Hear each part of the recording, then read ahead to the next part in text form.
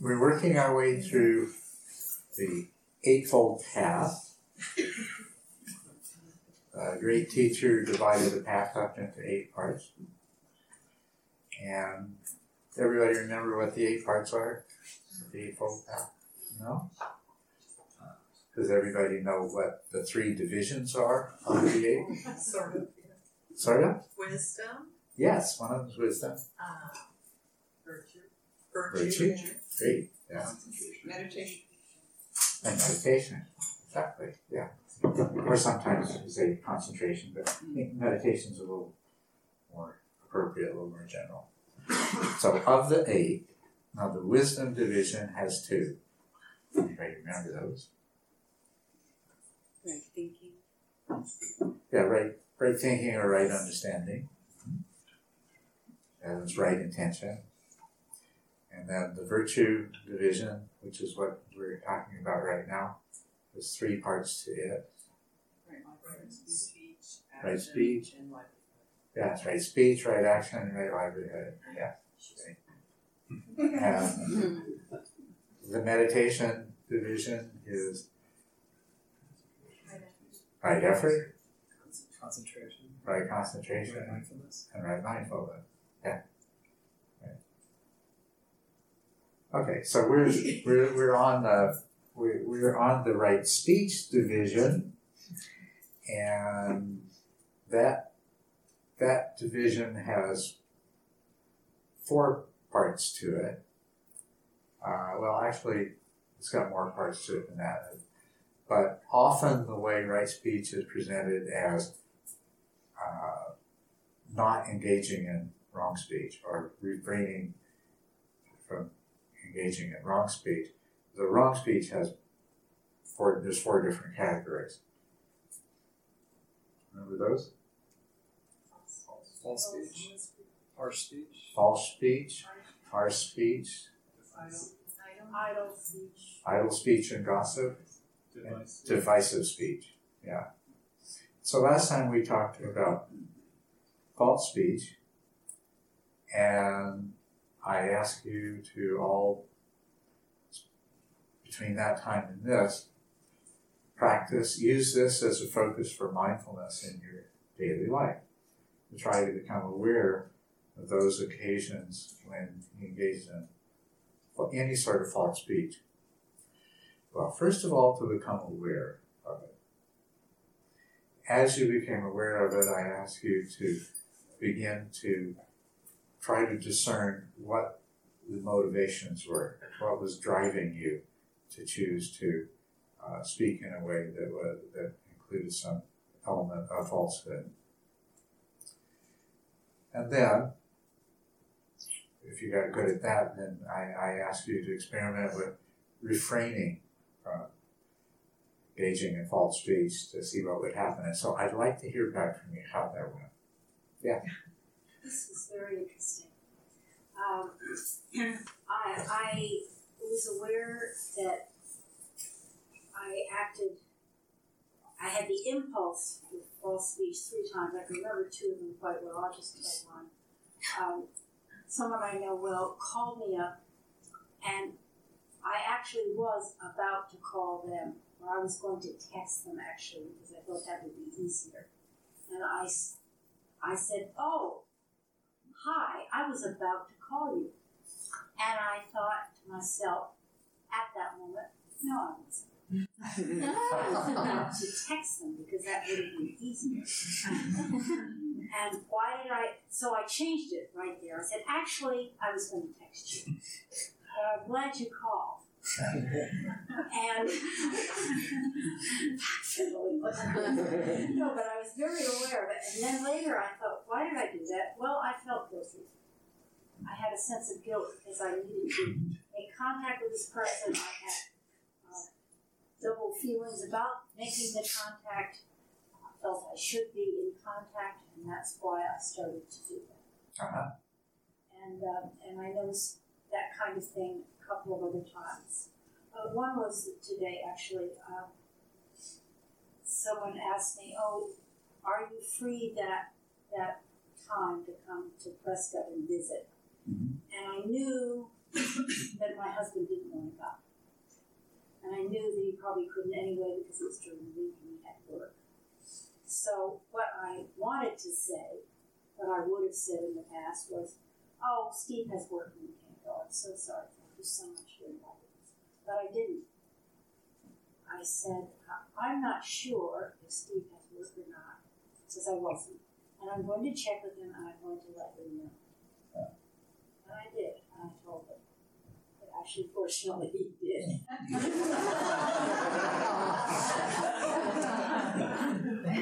So that was, I guess, I would have in the past wanted to make an easy social lie, but it really didn't feel good. Yeah. I don't know. I mean, maybe this is just way too. Maybe this is splitting hairs. I don't know. It was very interesting. Very interesting to observe. But and if you keep observing, you're going to discover many more interesting things. I'm sure. It's, Thanks for the opportunity. That was a good. just a little question. Okay, you caught yourself 2 times. Actually, 3. I don't remember. Okay, but what I was going to ask is, do you think those were the only occasions?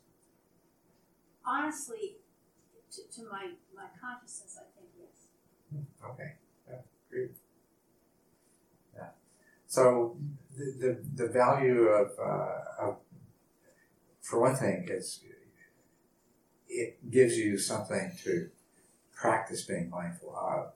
But the value of continuing to observe this is you're going to discover more and more about your motivations and the inner workings of your mind. And keep in mind, it's not about, there's somehow something wrong with false speech, and therefore you should never ever engage in false speech. You may come to that conclusion, right?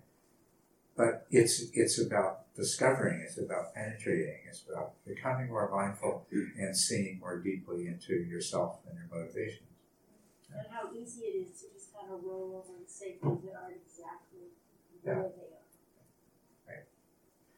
Yeah. So false speech includes exaggerations, it includes omissions, it includes white lies. All of these times when you are in one way or another intentionally attempting to alter somebody else's perception of the way things are. Would someone else like to share their experience? Yeah. Well, I wasn't here, but I know what you're talking about.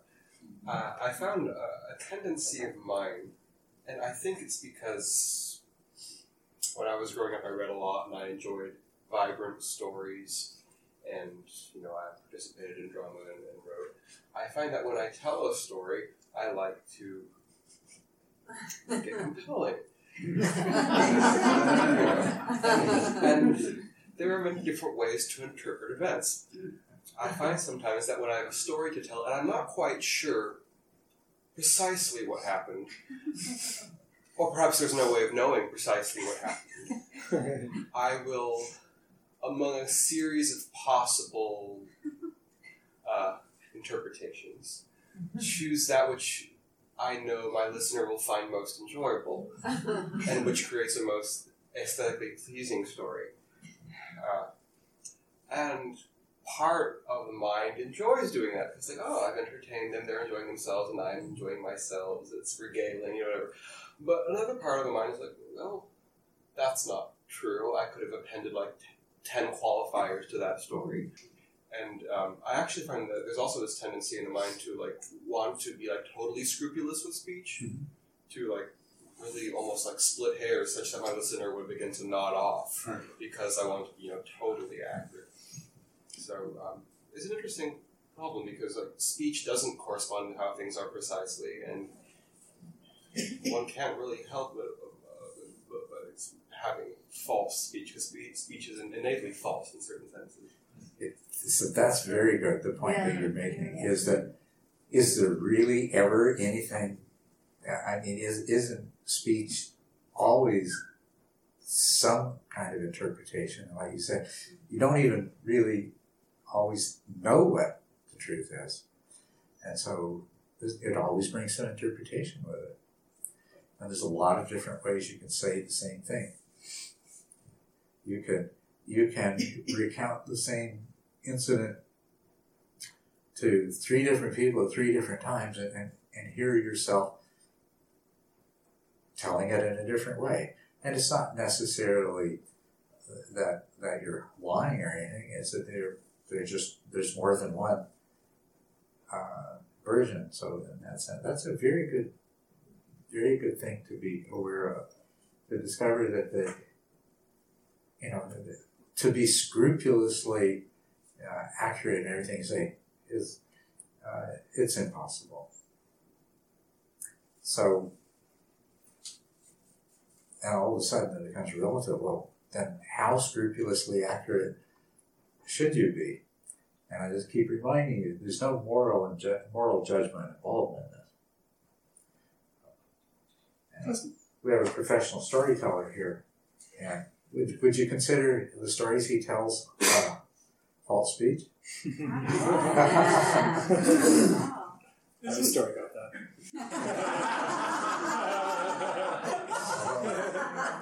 Doesn't intent play a big part of this? Yeah. What's that? Doesn't intent play a big part of this? Intent. That's really what we want to get to in this. That is since there's so many different ways that you could convey a message, then what leads you to choose one way versus another?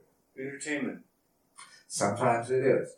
You're already entertaining yourself, entertaining somebody else. So if you embellish a story in order to entertain somebody else and make them happy, is that a bad thing? No. But if the same embellishment is put into the story for self-aggrandizement or something like that, it might generate a different outcome. It will definitely generate a different outcome. It will feed your addiction to making yourself look good, which will also feed your tendency to feel bad when you don't look good. But that's, I think, inherent in the entertainment piece as well. Because as an entertainer, in some sense, it's very clear how much ego is involved in that. Yeah. And how good it feels in a very giving way to have someone be happy and enjoy themselves because of whatever you're telling them, But also how there's an element of control there. There's an element of like, I'm special, so I'm entertaining them. There's a lot of other stuff that's always wrapped in there. Yeah. I was looking at my birth certificate the other day.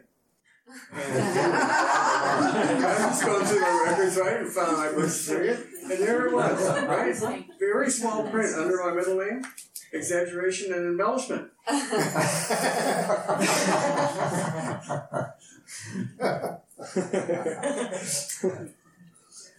Well, yeah, intention is a really interesting thing because you can have like 2 people saying the exact same words in the exact same situation, and depending on what their intention is, for one person it will be right speech, and for one person it will be false speech. Yes, absolutely. Yes, that's right. So that's a very good example. It's not the action of the speech itself. It's the intention behind it that is most important in terms of the speaker. Yes. Last Thursday, we had discussion about the homework, and it was discussed about police officers. Mm-hmm. And I've just been thinking about it a lot lately, and it just struck me that police officers are trained to lie. They're the opposite of what we're doing.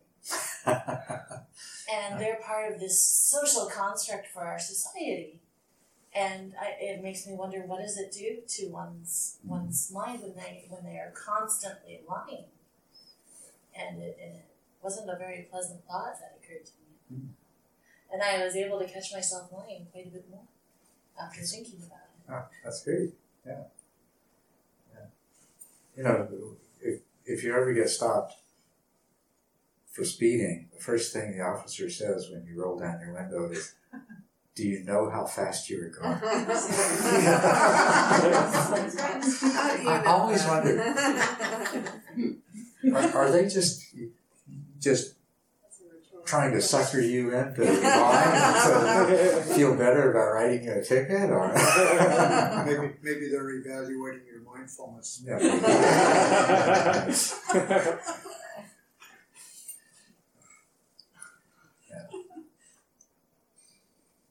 So, what else does anybody? Yes. I think maybe it's worth have someone say that most people are not listening to what you say anyway. Or what you say is misinterpreted, like the gentleman over here said. So it's basically, the impact of what we say is probably not nearly as great as what we think it is. Well, that's really a good point. That your carefully crafted misrepresentation sometimes doesn't do it. Because the other person was thinking of something, they were thinking about their carefully crafted misrepresentation. I've got a little twist on it. Something that keeps recurring in my life. I keep saying things and people believe me. And I've never understood that. Because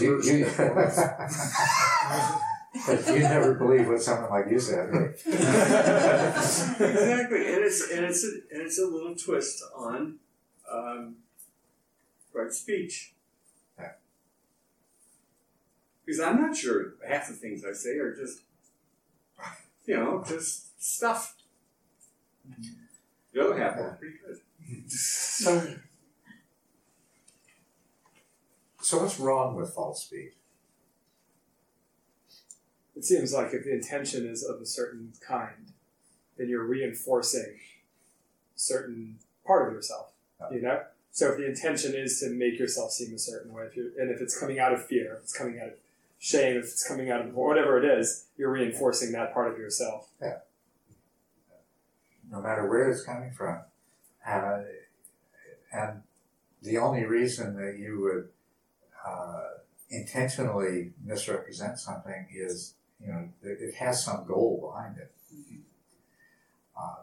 But the goal isn't necessarily always self-centered.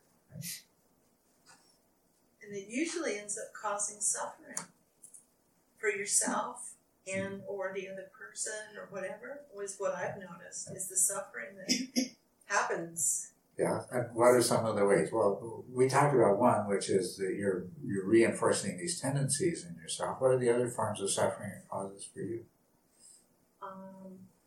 Well, I was focusing when you gave us the homework assignment, and even before that, on exaggeration. I had a real problem with exaggeration because I like to tell stories and make people laugh and be happy. But what I used, the way I did it, was by exaggerating. And I realized a lot of it just wasn't true. It made people laugh, but it wasn't true. And I wasn't a professional entertainer doing it. I mean, I was just, and it in the end, I realized I would get carried away, and I was lying. And it was wrong. It felt wrong later. I mean, it just didn't feel good to me because I knew I got too carried away maybe. And sometimes people believe me. And it was like, oh my God, what kind of impact am I really having here? And it was never bad stuff I was exaggerating about. I was trying to make them laugh, but nonetheless, it was dishonest. Yeah. So I caused myself to suffer in the end when I really became aware of what was going on. And I haven't done it for a while now. A couple of days. Is that an exaggeration? No. But I don't get out much. I stand and meditate. Truly. I've been, paying attention to the external false speech for sure, but what's really my focus, I think, and has been for quite a while, is the inner voices and the dialogue and how it plays out, and how I'm experiencing, or do experience, all of these actually as divisive. When the voices start going and telling each other there are different versions of what's going on, or what I should do, or how this person wronged me, or whatever the story might be. And then there's another part that can come right in and accuse that part of lying, and they aren't seeing the truth. And the immediate, what we were talking about earlier, the immediate, obvious relativity of all of these perspectives and how they genuinely believe what they have experienced is it. And how it's so divisive, just the experience of all of that. And so coming out of that and into this larger sense of a loving intention and holding an intention of unifying all of those voices and the process for self-communication and then external communication eliminates the divisiveness and all that sort of, it becomes this much more holistic kind of thing, which does happen too. But a lot of the time it's that divisive stuff going on. So just pay attention to that. Do any of you ever find yourself lying to yourself? Every day. Very often, huh? Oh yeah. The good news is that I notice I'm catching it more often. So, woohoo! Progress. Do you like it when somebody lies to you? No? How about when somebody tells a little white lie to you? You like it? Doesn't matter. Depends. Depends. Yeah. Because you usually know what they're doing, and they're trying to protect you, or their, your feelings, or their feelings, or whatever. And it's like, okay, whatever. Just let it go. Right. But in general, most of the time, there's always exceptions, but most of the time, just knowing that somebody is intentionally lying to you is just knowing that makes you unhappy, right? We don't like that. And of course, very often when we become aware of that, we become aware of the intention to manipulate, take advantage, exploit, deceive in some way to that person's advantage. So, false speech can do a lot of harm. I recently had an interview, and it was my first in many, many years.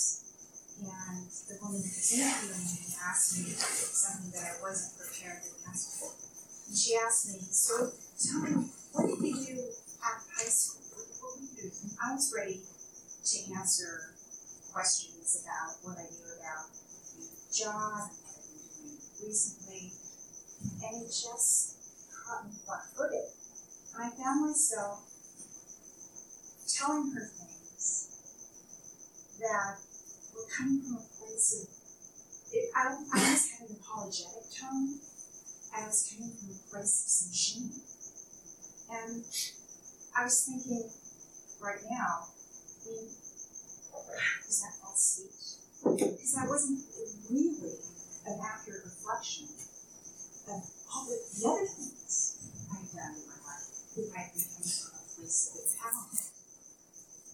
So, I guess I'm just thinking That's it. Yeah. Well, it's just occurring to me when you were talking about lying to yourself and what you're talking about, and my head will go, not as much as it involves other people, although I might ask people, but it'll be, what is the truth of a situation? And then I think, like, how do I feel about something or this thing? And then I'll go, oh, that's the truth. And then you sit with it, and you go, no, that's not the truth at all. Like, you made that up, or it's a lie. And that just sort of can cycle endlessly. Yeah. And I don't know if that has to do with truth and lies, or if it has to do with the nature of meditation. When you sit with things enough that it all seems like sitting then that eventually you get to the point where that stops. And it's really not verbal at all, but it's something very different where you don't have to address it with those words and finding truth or lies.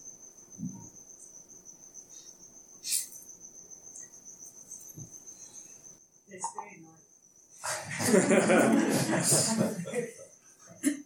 Right?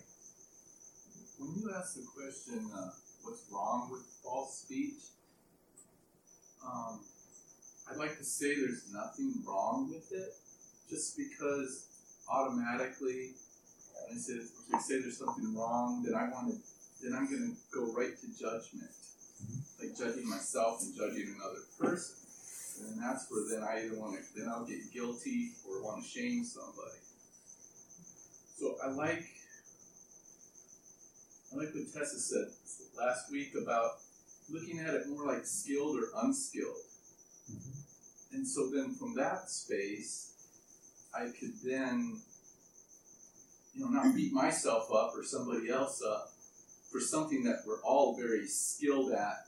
Yeah. We're all skilled at lying to some degree or another. Well, that's one of the points to recognize in this is that there are so many gradations and degrees, and communication is, you can rarely, what you're communicating is so simple that you can communicate it with total veracity. So speech is a huge gray area, and it's not a question of false speech versus not false speech. It's a question of all kinds of degrees of falseness and all kinds of different ways it can be false. But also, it's not, considering that it's all different degrees, it's not black and white, then there's nothing wrong with false speech per se. But what is wrong, what we could say that there's something wrong with is doing something that causes anybody else some form of suffering, or doing or saying anything that causes ourselves some sort of harm. And we do shape who we are continuously through everything we do and say. And so in your speech, the falseness of all of your speech is what you have to be concerned with is what effect is it having on you? What kind of person is it making you into? And that's why you have to look at what your reasons are. Because you can tell a great story and it's to make somebody else happy. You can say something that's blatantly not true, but your purpose and your intention is to do something that is somehow is going to be beneficial to another person. So really, in terms of rightness or wrongness, we just come back to the simple thing is it causing harm to yourself or to someone else? And to the degree that it's causing harm to yourself or somebody else, then it partakes of some wrongness. But it's not so simple as we would like to believe. I think you've discovered that looking at it. Yeah. I don't know if I can put this into words exactly, but it seems to me that the more one meditates and sits, the more one is aware of experience, and the more one is aware of experience in the moment, the less one feels like speaking, because there's such a gulf between experience and speech. Yeah. It's almost kind of an aftershock of the experiences. Yeah. It's really almost just a shadow. That's right. It's like a tweet. Yeah.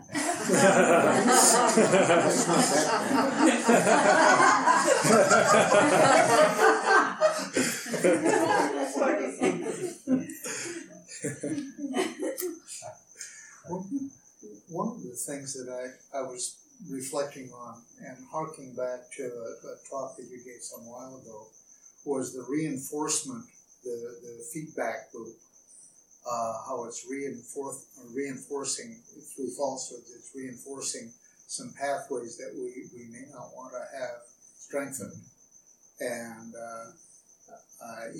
even also that may in and of themselves, seen in isolation, not be terribly harmful or unskillful, such a good word.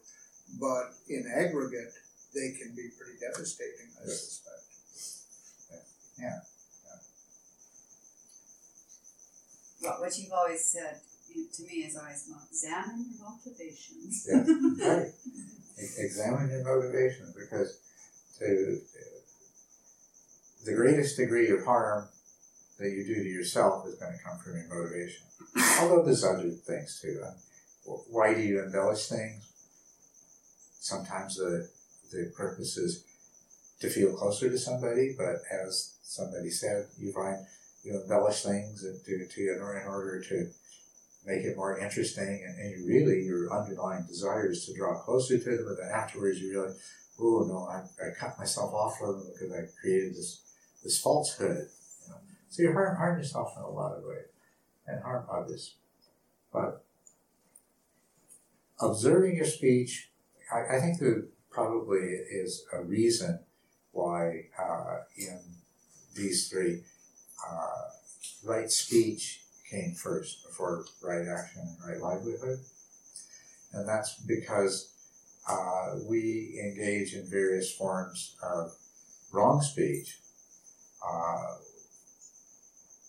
constantly. Now, hopefully what some of you would have discovered is just how often, more than you had realized before, that this is happening. And it's a window into things about yourself. One thing is, you can learn a lot about yourself by simply becoming aware of what you're doing and why you're doing it. Now you understand yourself a lot better. You know what your fears are, your desires, your aversions, so on and so forth. You know yourself a lot better. Then we come to the part of refraining from it. And it's important to observe what you do and the different forms it takes and the motivations behind it first, and to get some understanding there. And then start experimenting with what happens if you don't do it. Now, you have to be aware you're doing it first. And you should be aware of why you're doing it, and then you can refrain from doing it and see what the consequences are. The other thing that comes from refraining from doing it is you would really like to be honest with yourself, right? How can you ever be honest with yourself if you're not honest with other people? Right?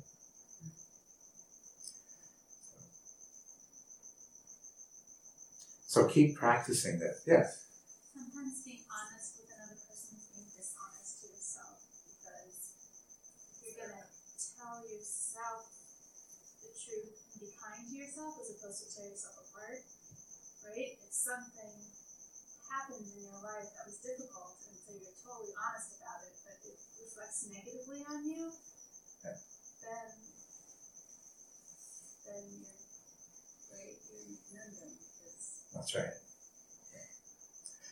And you realize that what your real situation is not to be the guardian of your tongue and to only speak the truth.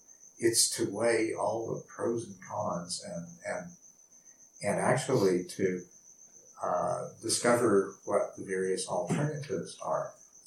What are the other ways that you could achieve the same goal that might be more skillful and better?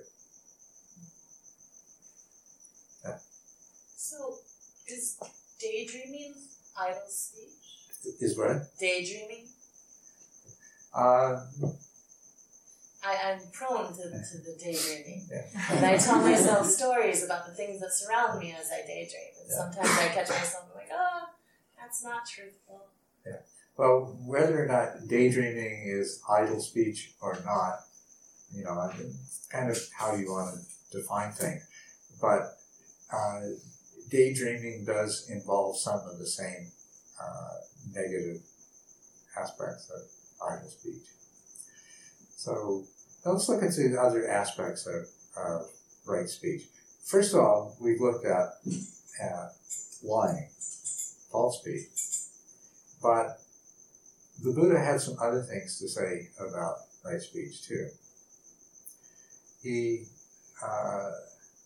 suggested that, well, he said of himself that what I say, it's not enough that it's true. It has to be helpful. It has to be helpful. And it has to be spoken at the right time.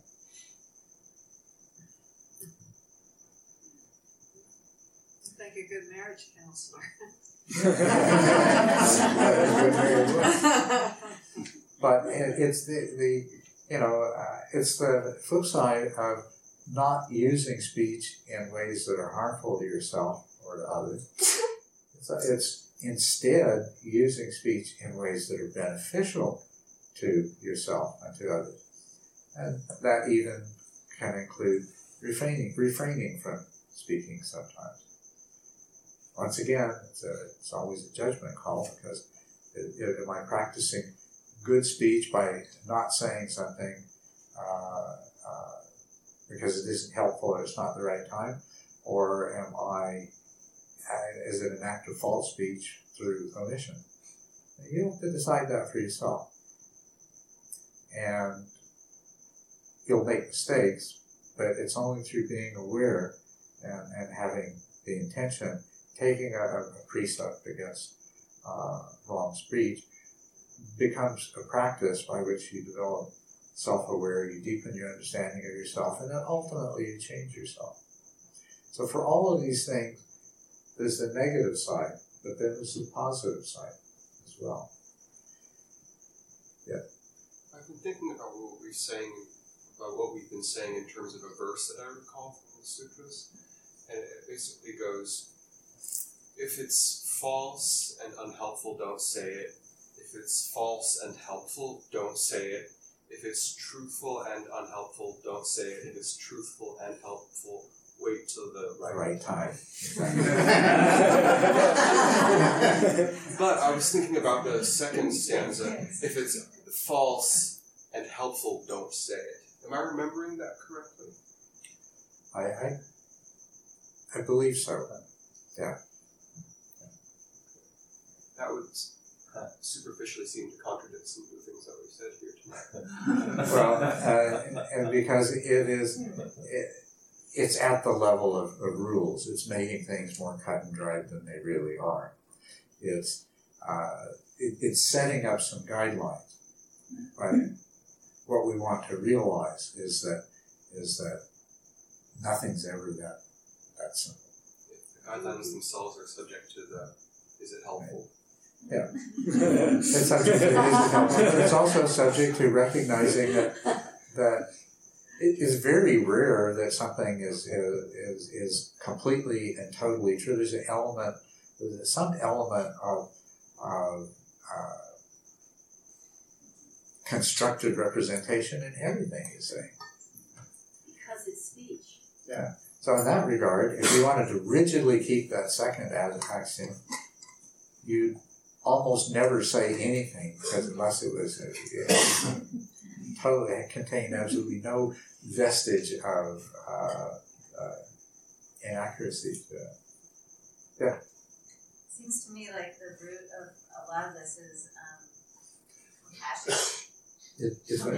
Compassion for ourselves and others. That comes from not harming ourselves and others. Yeah. Yeah, which I was thinking about trust and how one develops trust in our own judgment, our own honesty, and in others. Yeah. And how that ultimately for me has come from compassion. Working on compassion, especially self-compassion, I think is a tough one in our society, especially considering the difficulties that a lot of people live through in their lives. And considering this is all an illusion, and considering that our memories are completely based on illusion too, or delusion. Memory is such a construct to begin with, so yeah, I mean, developing that trust in what is real, what is true. I mean, I just keep coming back to getting more grounded and comfortable with being present in the moment and meditation and compassion. The part about observing others is really important. Well, first of all, what you do is reflected back to you. So if you do your best not to engage in false speech and to use speech properly, people are going to trust you and they're going to like you. And if it's coming from a place of compassion, then that's going to be reflected back to you. But the other part of your mindfulness, your observation, is observing other people. Do you often know that somebody else is exaggerating, embellishing, leaving things out, distorting things, just plain lying? How often are you aware of that? Of course, you don't know about the times you don't know about it, but do you not see it happening around you all the time? And a lot of times we tend to overlook it, but do we really overlook it? Or do you form a judgment about a person based on what you see? If you see them always trying to boost your image of them in everything they say, it has an effect on your perception of them after a while, right? You know, we start to feel annoyed when they're doing that thing again, eating their own drum. So it's really important to observe other people and see yourself in them and say to yourself, okay, I've done the same thing, I'm doing the same thing, and the reaction that I'm having to them, that's the reaction that other people are having to me.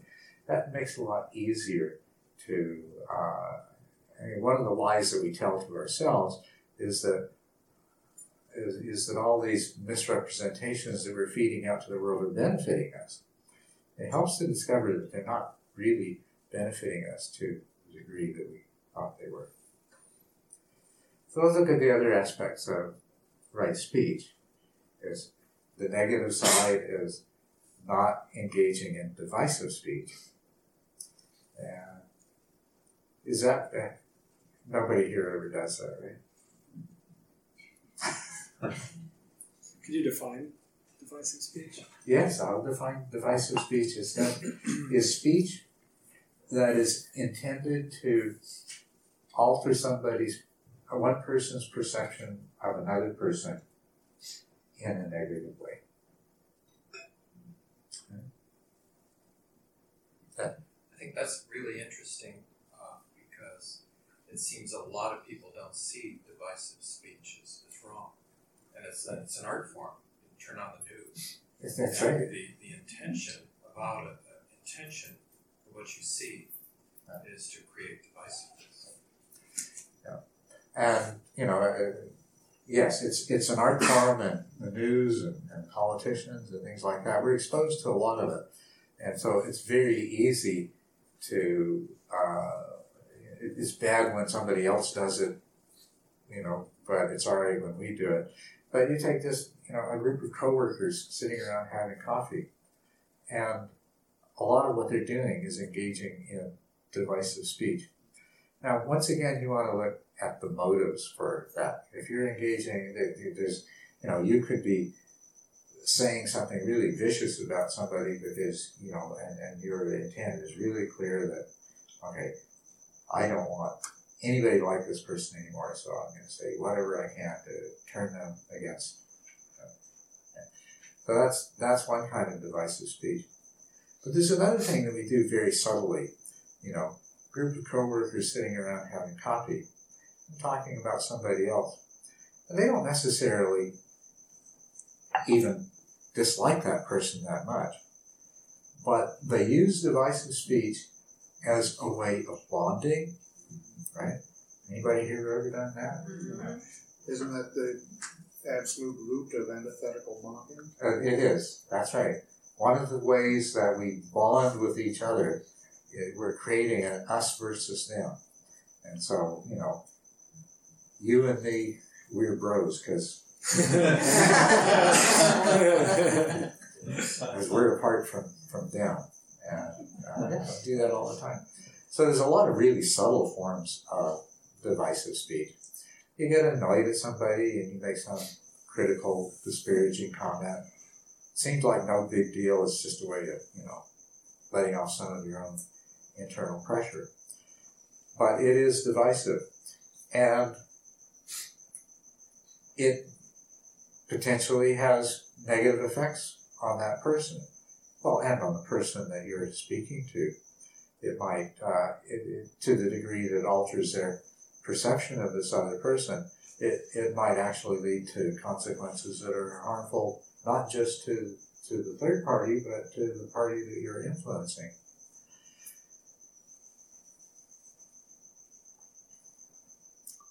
But then, when somebody is speaking divisively about someone else, do you know it?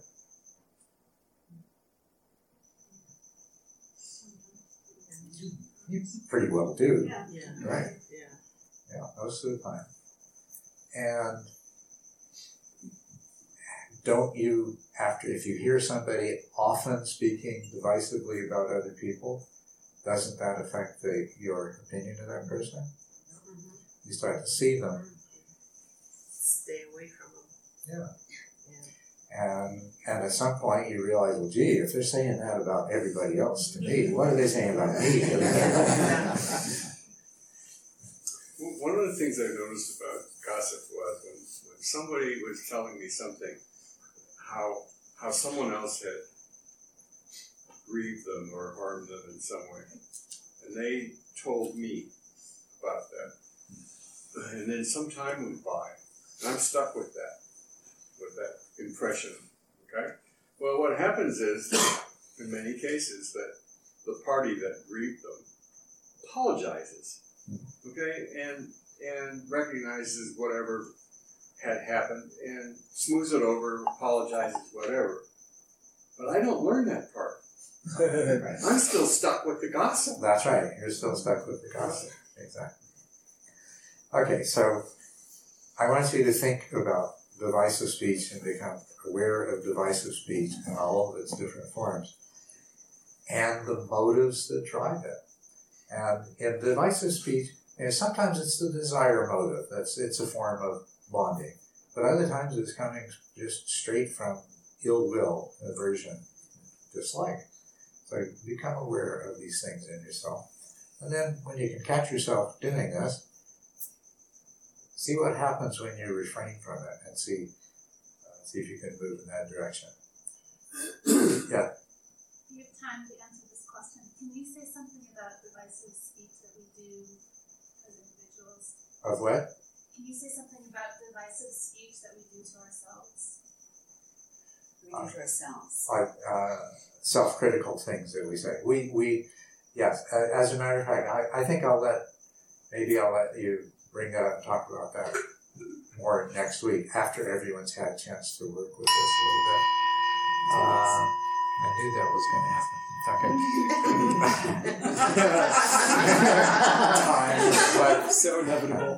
The other thing is, just very quickly, is harsh speech.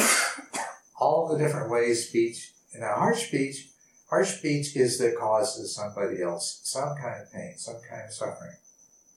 And so it can be in the tone of voice, but it can be in the content. But the point is that what you say is causing some kind of injury to someone. And you need to become aware of that. And then you need to get in touch with the motives that drive that, which are pretty negative motives. There's a positive side to a flip side to divisive speech and a flip side to harsh speech. Which the flip side to divisive speech is what?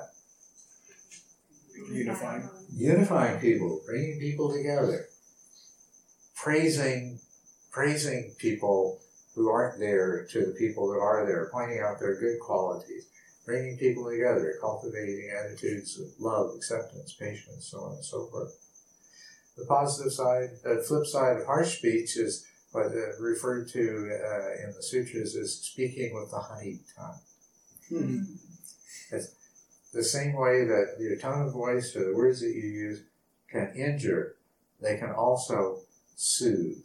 They can also benefit other people.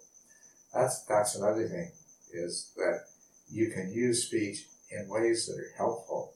You can guide somebody else. There's all kinds of things. So maybe we'll have to leave comments about gossip and idle speech for another time. But I would like you to focus on all these different aspects of right speech in your daily life. And you might even want to start taking some notes. You see, if you do this properly, you can become so much more mindfully aware.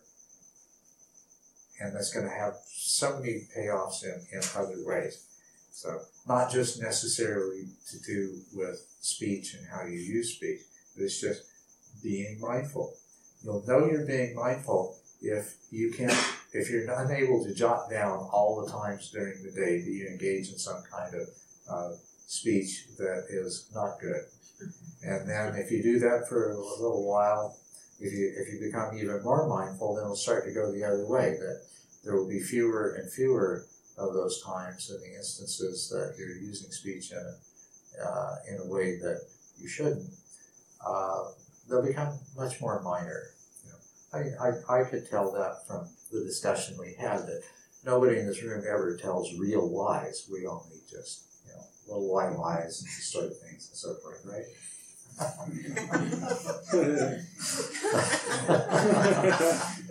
Honestly, I didn't expect anybody to say, well,